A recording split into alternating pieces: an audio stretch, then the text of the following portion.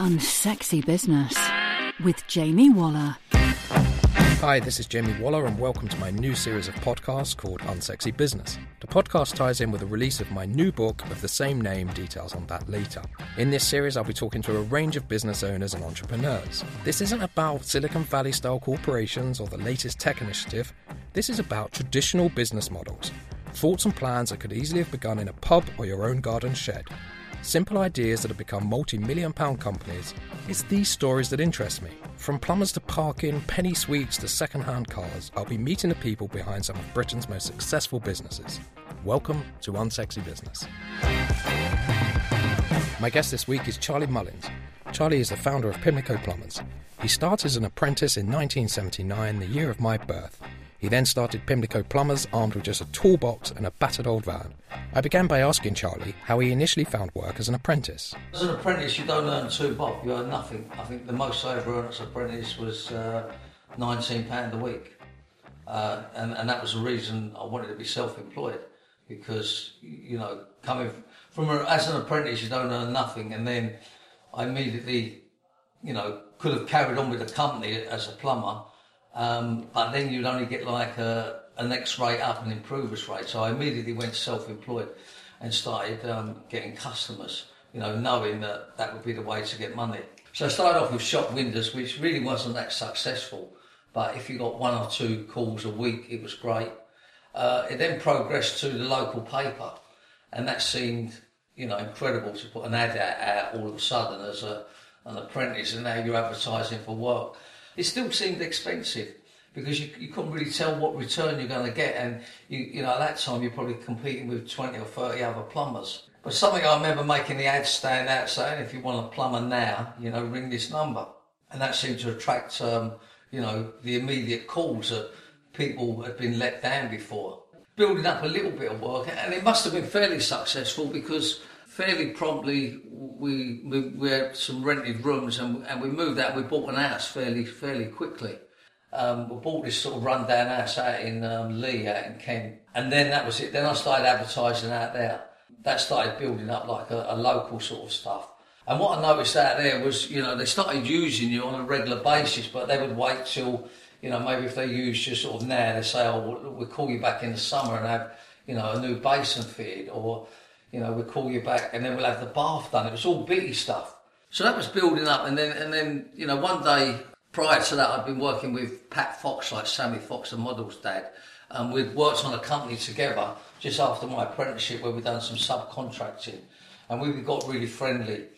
And me and him was doing a bit of, you know, he was a carpenter, I was a plumber, so he'd get some work, call me in, I'd get some work, call him in. And it worked quite well. He rang me one day and he was working up in Pimlico for the estate agent called Pimlico Properties, who was a friend of his. And he said, look, you fancy coming up here, you know, we've got a decent bit of work up here, converting some flats or something, or converting houses into flats. You know, he said, you know, come up here and do some work. So anyway, basically started coming up here, doing a bit in Pimlico, and I noticed the difference of the money. The change in money was like chalk and cheese. It was like up here they wanted to spend the money. That progressed quite well, and then there was getting a lot of it, quite a lot of these stuff up here. So I dropped all the Kent stuff out. I decided there's no money there, I might as well stay up here. I was on my own for quite a few years up here, but I was doing a bit in Pimlico with Pat, and I was creeping off to do these other emergency jobs. I think I tried to make out that I was look more established, so I put, you know, C. Mullins and Son or something. You know, I was quite young at the time, so I wanted to make it look like I'd been around for a long time. And, you know, whenever you turn up a job and you look young, people was doubting whether you're going to do the job.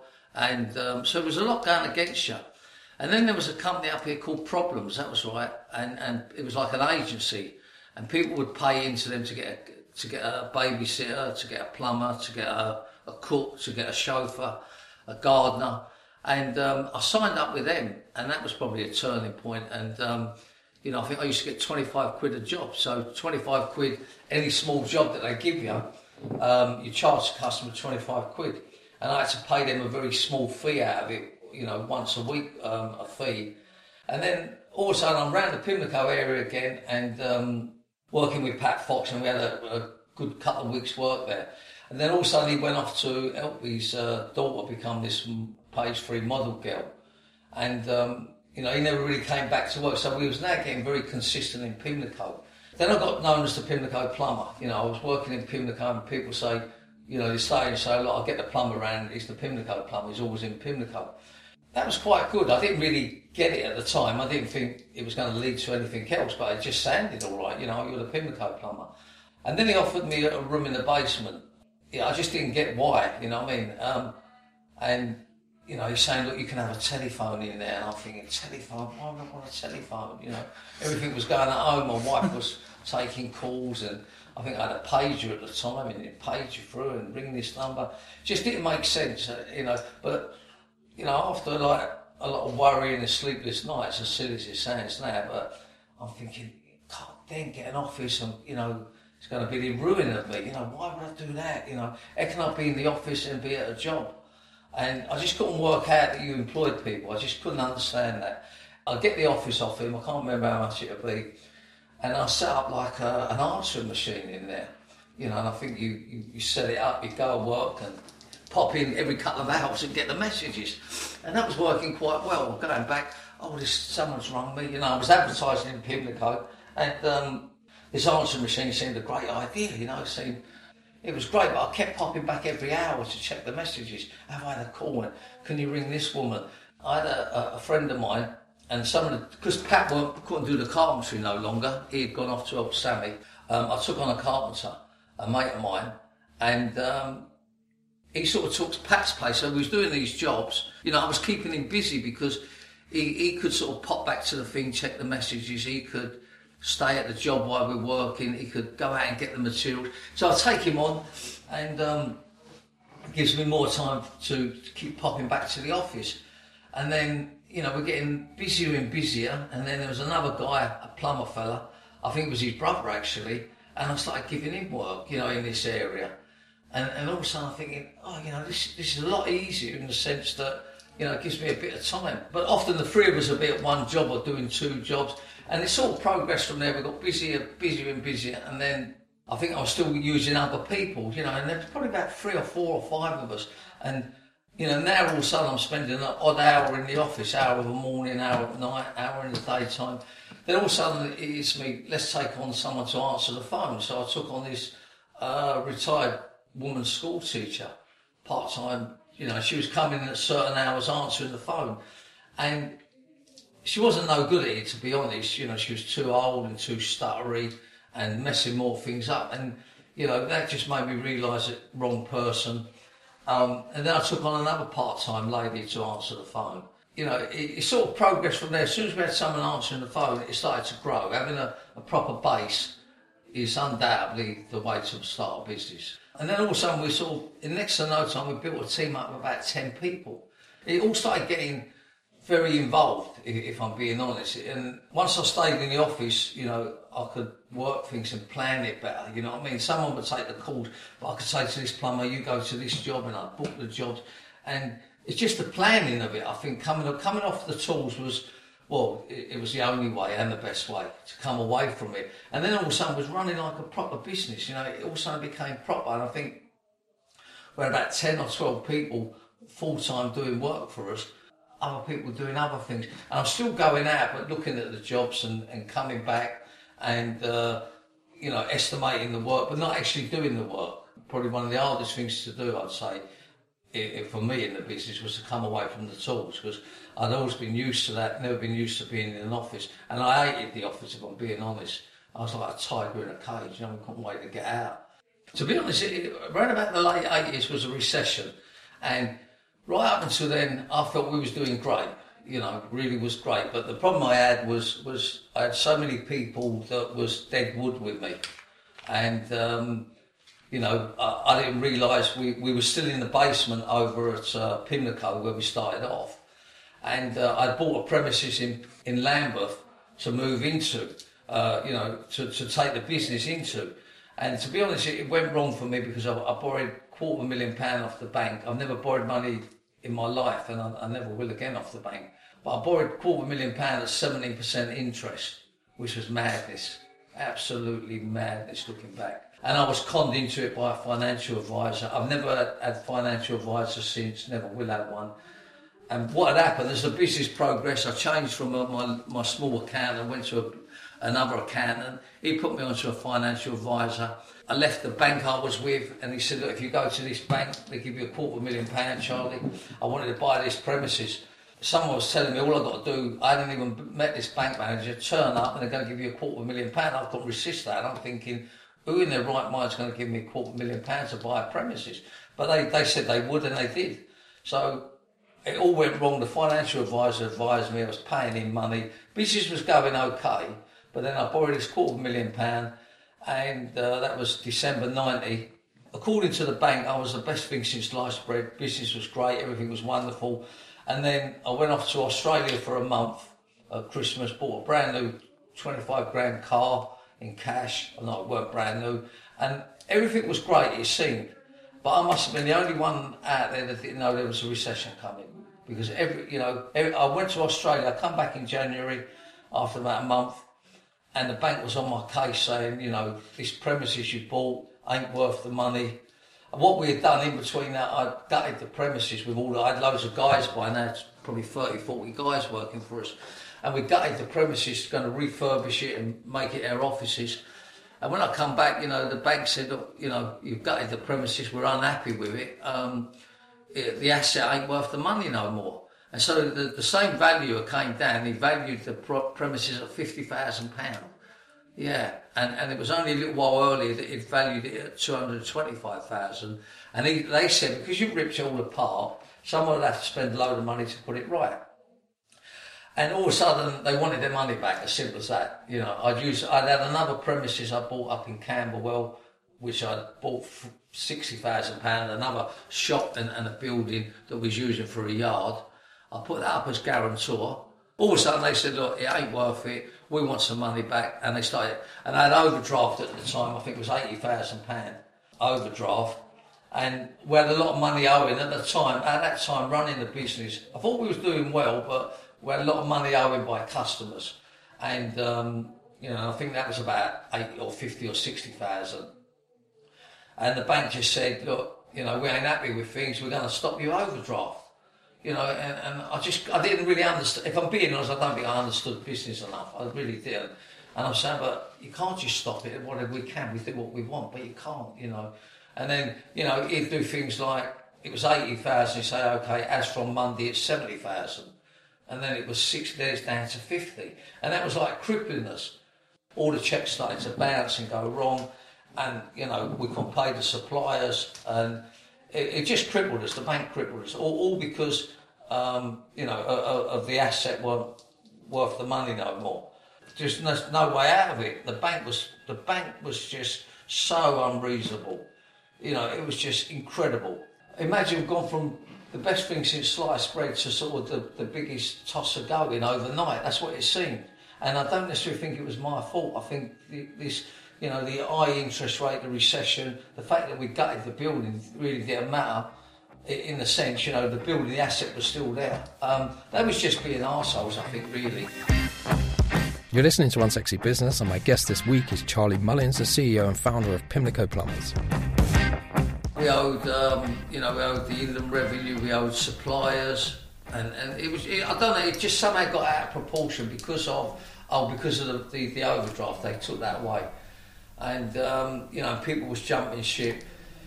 And then we go to see a liquidator who owes him a favour, and the liquidator says quite clearly, how much do you owe? And he works it all out, and I think we was in debt for about £500,000 with suppliers, £250,000 and Inland Revenue. Which sounds crazy, I just don't know how it built up, I just don't know how it all went wrong. I look back now and I'm thinking, what went wrong for us? Yeah, and then we had a lot of customers knocking us for some big money. The recession was kicking in, people weren't paying people would stop using you, and somehow I owe £500,000. Well, it's just heartbreaking, to be honest. It's absolutely heartbreaking, and by this time I'd bought a couple more houses over the time, so my house value had gone up, and and that's life side of it seemed to be good, because life seemed to be good, but I didn't realise that how much we was behind in the business. I'm probably being honest with you, maybe I was oblivious to it. I knew how to bring the money in, But I think what I didn't know it was to make sure we paid things. And we see the liquidator and he says, how much have you got? Nothing. Oh, he said, well, it's not really difficult. He said, you need to close it all down. He said, and I can have you up and running in about 3 or 4 days, very similar name. And my accountant didn't fancy that, and I didn't fancy that. He said, it's not as clear cut as that, he said. I said to him, to be honest, I don't think I'd have the heart to go again. If I'm going to go, I'm going to go. I didn't want to open up under a very similar name and trying to be pretending, you know what I mean? I think you either got to do it right or you're not. But he was coming out of all these little fiddly things that might work, might not. And then he said, but the problem you have, he said, you might lose your house at the end of it because all these people are going to want, Now, at this time, my wife didn't know that, if you know what I mean. I kept all this from her, to be honest. And I kept a lot of it from her, if I'm being honest. I didn't want her to know. Anyhow, the accountant said, and that's what I always believe in now in second opinion. He said, so we went to another liquidator, and the liquidator said, well, £1 million business, yeah, it's good. And, if you can turn the corner on it. And he said, rather than just chuck the towel in, he said, you might as well fight for it. And we come away from there, somehow, some plan we had to fight for it. I think we got scheduled payments with Inland Revenue, scheduled payments with suppliers. And by that time, all the people had jumped ship, so all the rubbish had gone. I was left with, I was still taking people on, but they was of a different type of person. They weren't. I was more serious taking someone on. If I would give someone a job now, he had to produce. So we worked a deal out that everybody must pay there and then. So when they booked a job, you must pay. And I worked a deal out with anybody who worked for me. If you don't collect the money, I'm not paying you. So they made sure they collected. And it totally changed it. So all of a sudden we had cash flow all of a sudden. We had money again. That's what you're seeing. And of course, paying off the debts.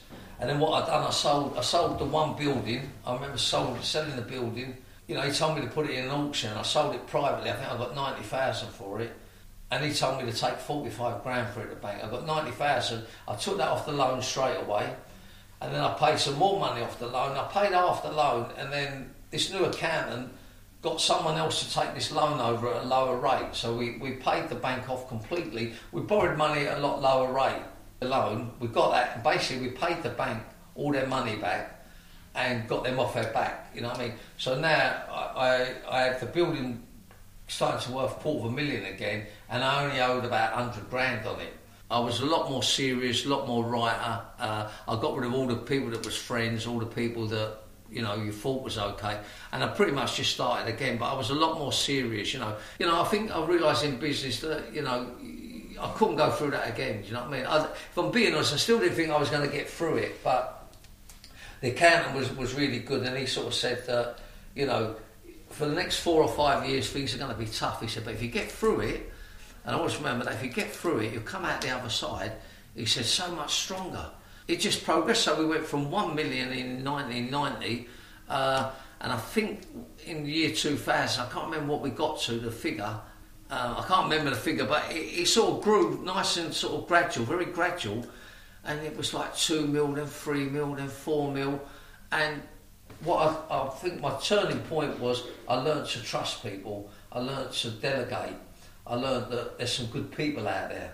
So I started employing, not because I liked them, but because they was good at their job, or because, you could tell that they knew what they was talking about. I think we went pretty steady up until, we bought this building in 2000, so within 10 years of the recession, we, with all of a sudden, really doing well again. I can't believe myself now. In 2000, things are booming. We got a railway arch of 3,000 square foot for our mechanics, and the building was 2,500, so we had 5,000 square foot. And it was just, we was outgrowing it, but things were good, but we was running a business like a business should be run. It was, it could have been easy. You can't go from, even in 10 years, from going bust to everything's wonderful. But I know we'd paid for the building, and I was more and more vans were coming on. I was getting better people, and I remember putting, trusting people and delegating, getting good people on board. And then as I used to be more harder and harsher putting things in place, I then learned that I didn't have to be, because I get other people to do it, you know what I mean? and I probably learned the word delegate. I'd sack someone in seconds, couldn't care less. You know what I mean? But then, I got other people to do it. Do you know what I mean? And they was doing it in a better way. And I just realised, it's more professional way. My way was just, look, it ain't going to work, let's call it a day, you know what I mean? In the end, you get into a couple of arguments, but, I sort of, got a reputation. I wasn't going to be scared of it, I wasn't going to, I just wasn't. I remember one guy, and he was a massive fella, and I had to sack him over the road. He'd messed the job up, and he was going through a bad time with his wife. And everybody was like scared of the guy, and I remember him at the counter, and I said, look, we're going to have to call it a day.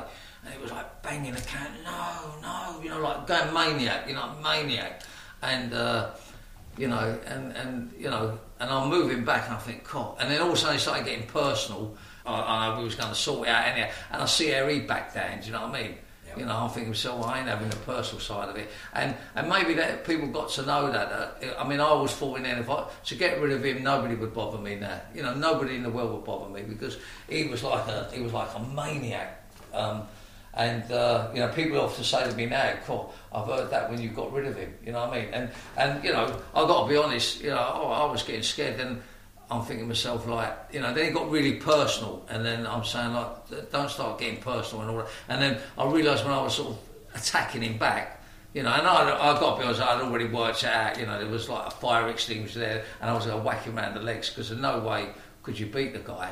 And I'm thinking, but after that, it never bothered me. But then I realised, look, I don't need that aggravation no more. You know what I mean? And they do get aggressive and offensive, but now we have a system that they go and we have security around, we help them out of the way, but it's all done in a lovely way now, my way of sacking this now is I just make a phone call and say, he needs to go, I'll get rid of her.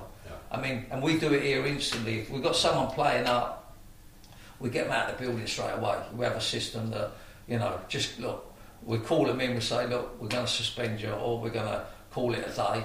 And they go, oh, when's that go now? They take all their stuff out of the locker, security's around, and it's a lovely way of doing it, if I'm being honest. They're out of the building.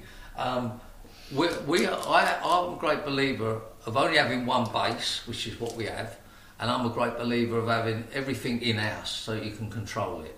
Not on a control freak basis, but the more that's in here, we're in control of it. So I think in the past I had everybody else telling me what to do and telling Pimlico what to do. Now we don't have that. We're in control of it, and I've learned that, and that's why it's an happy workplace. There ain't no big stick tricks around here now. We don't need them. I've got professional people now that do things in the right way.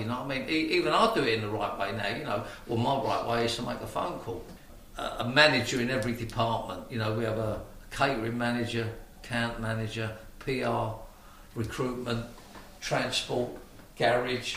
The vehicle thing come about once. We used to use a garage before we had mechanics, and I went round there one day. This was years and years ago before the recession, and he had more of my vans in his garage than what I had on the road. He's waiting for this, waiting for that, and I'm thinking, and it was the same old story. Waiting for this, can't get on without that. And I honestly went there one day, had more than what I got, and I said, we can't carry on like this. He's got us over a barrel. So I hired a mechanic, which was a real gamble. As soon as I got my own mechanic, it changed everything. He was doing some, we was doing them, and now we've got 17 garage staff. You know what I mean? And I think people say to me, do you think you save and make money by it? I said, well, we didn't do it to save and make money, but we're in control of our vans. So end result is, yes, of course it saves us money because the van's always done right, and they're done when we want, and we have 250 vans now, and there ain't a day goes by that something's not going to go wrong, you know what I mean? And I think to myself, I don't know if I say how clever it is, but I just think by having that within the building, we're in control of their most important asset. No vehicle, no work, you know what I mean? They're two important assets, the vehicle and their call centre. So we've got the call centre here. Many times people have said to me, oh, we'll do your call centre. I think Gaspol wanted to do it once. They can't even look after their own business. Imagine them trying to look after ours. Right back in the early days, I had this idea of, a clean plumber, someone that you can trust and feel comfortable with. And, you know, and then we come up with this, ponytails are very trendy, and to be honest, how it happened, there was a guy came to work, and you know, this guy came in with a ponytail, and I said, look, we're not, it's not acceptable. And everyone started saying, you can't tell him what to wear, where to be. And I said to him, all I'm telling you, if you come in once more with a ponytail, I'm getting rid of you. So he said to all the other guys, I'm going to come in with a ponytail, he can't sack me. And all they came in, I got rid of him. And, you know, he caused a big scene on it. And then that was it, no more ponytails, no more. So I stepped out from there, and we writ up a thing like the Pimlico Bible saying, you know, no ponytails, no earrings for guys, no facial tattoos, you know, and being a lot more presentable.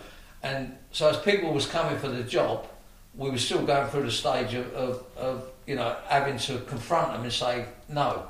And then I come up with an idea, let's tell them on the phone before they get there, you know, no ponytail. And of course, so it got rid of a lot of people coming in that was, I'm not going to say there was necessarily going to be a problem, but it weren't the image we want. Mm-hmm. And my idea was always to tidy up the plumbing image. So, you know, plumber turns up one time.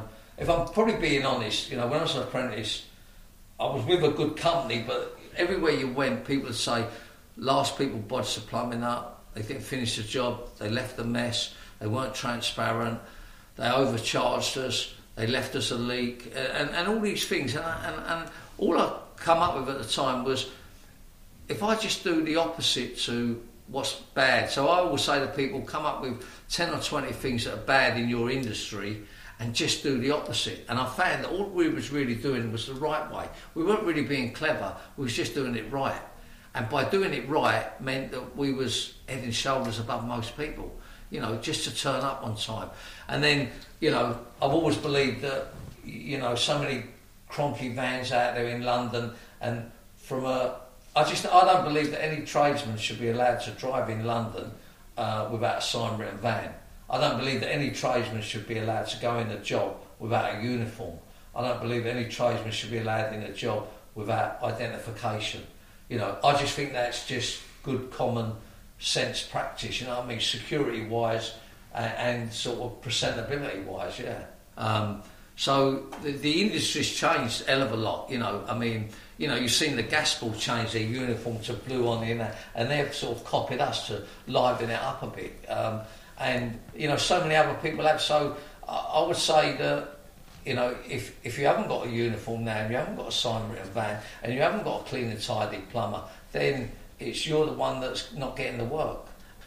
I mean, the other thing now that you can tell we've got it right,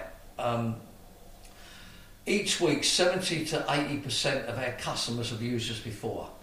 So out of 2,000 jobs, that's, I don't know what, 1,800 have used us before. And if someone's used you before, there's not going to be an issue. There's not an issue with money. The only time we get a problem now is when we make the mistake, or we have dragged their heels a bit. But if we do it right, we don't have a problem. And, you know, it was never known in plumbing that you'll ever go back. You used to work on the basis, I'm never going back, I charge as much as... But we work on the basis, you know, that you're a Pimlico customer for life. We have someone overcharging their go, you know what I mean? We tell them about it, and if it's deliberate and they've done it again, and, you know, guys here ain't going to necessarily jeopardise their job these days, you know. I've realised all the things that, you know, if you give someone loads of money and good facilities, and, you know, there's nothing better than what we can offer. And, you know, some guys are earning 200 grand a year here, you know, some are 100, some are 80. I think the most we had is about 220 grand for a year, ease way. Now, who's going to jeopardise that job, you know what I mean? I mean, they still do occasionally, but the overall package, it can't be beat. You know, I went to a speaking event in Essex yesterday, or at Epping or something, 2 events we've done. There's about 300 people there, and there were so many plumbers, it was incredible.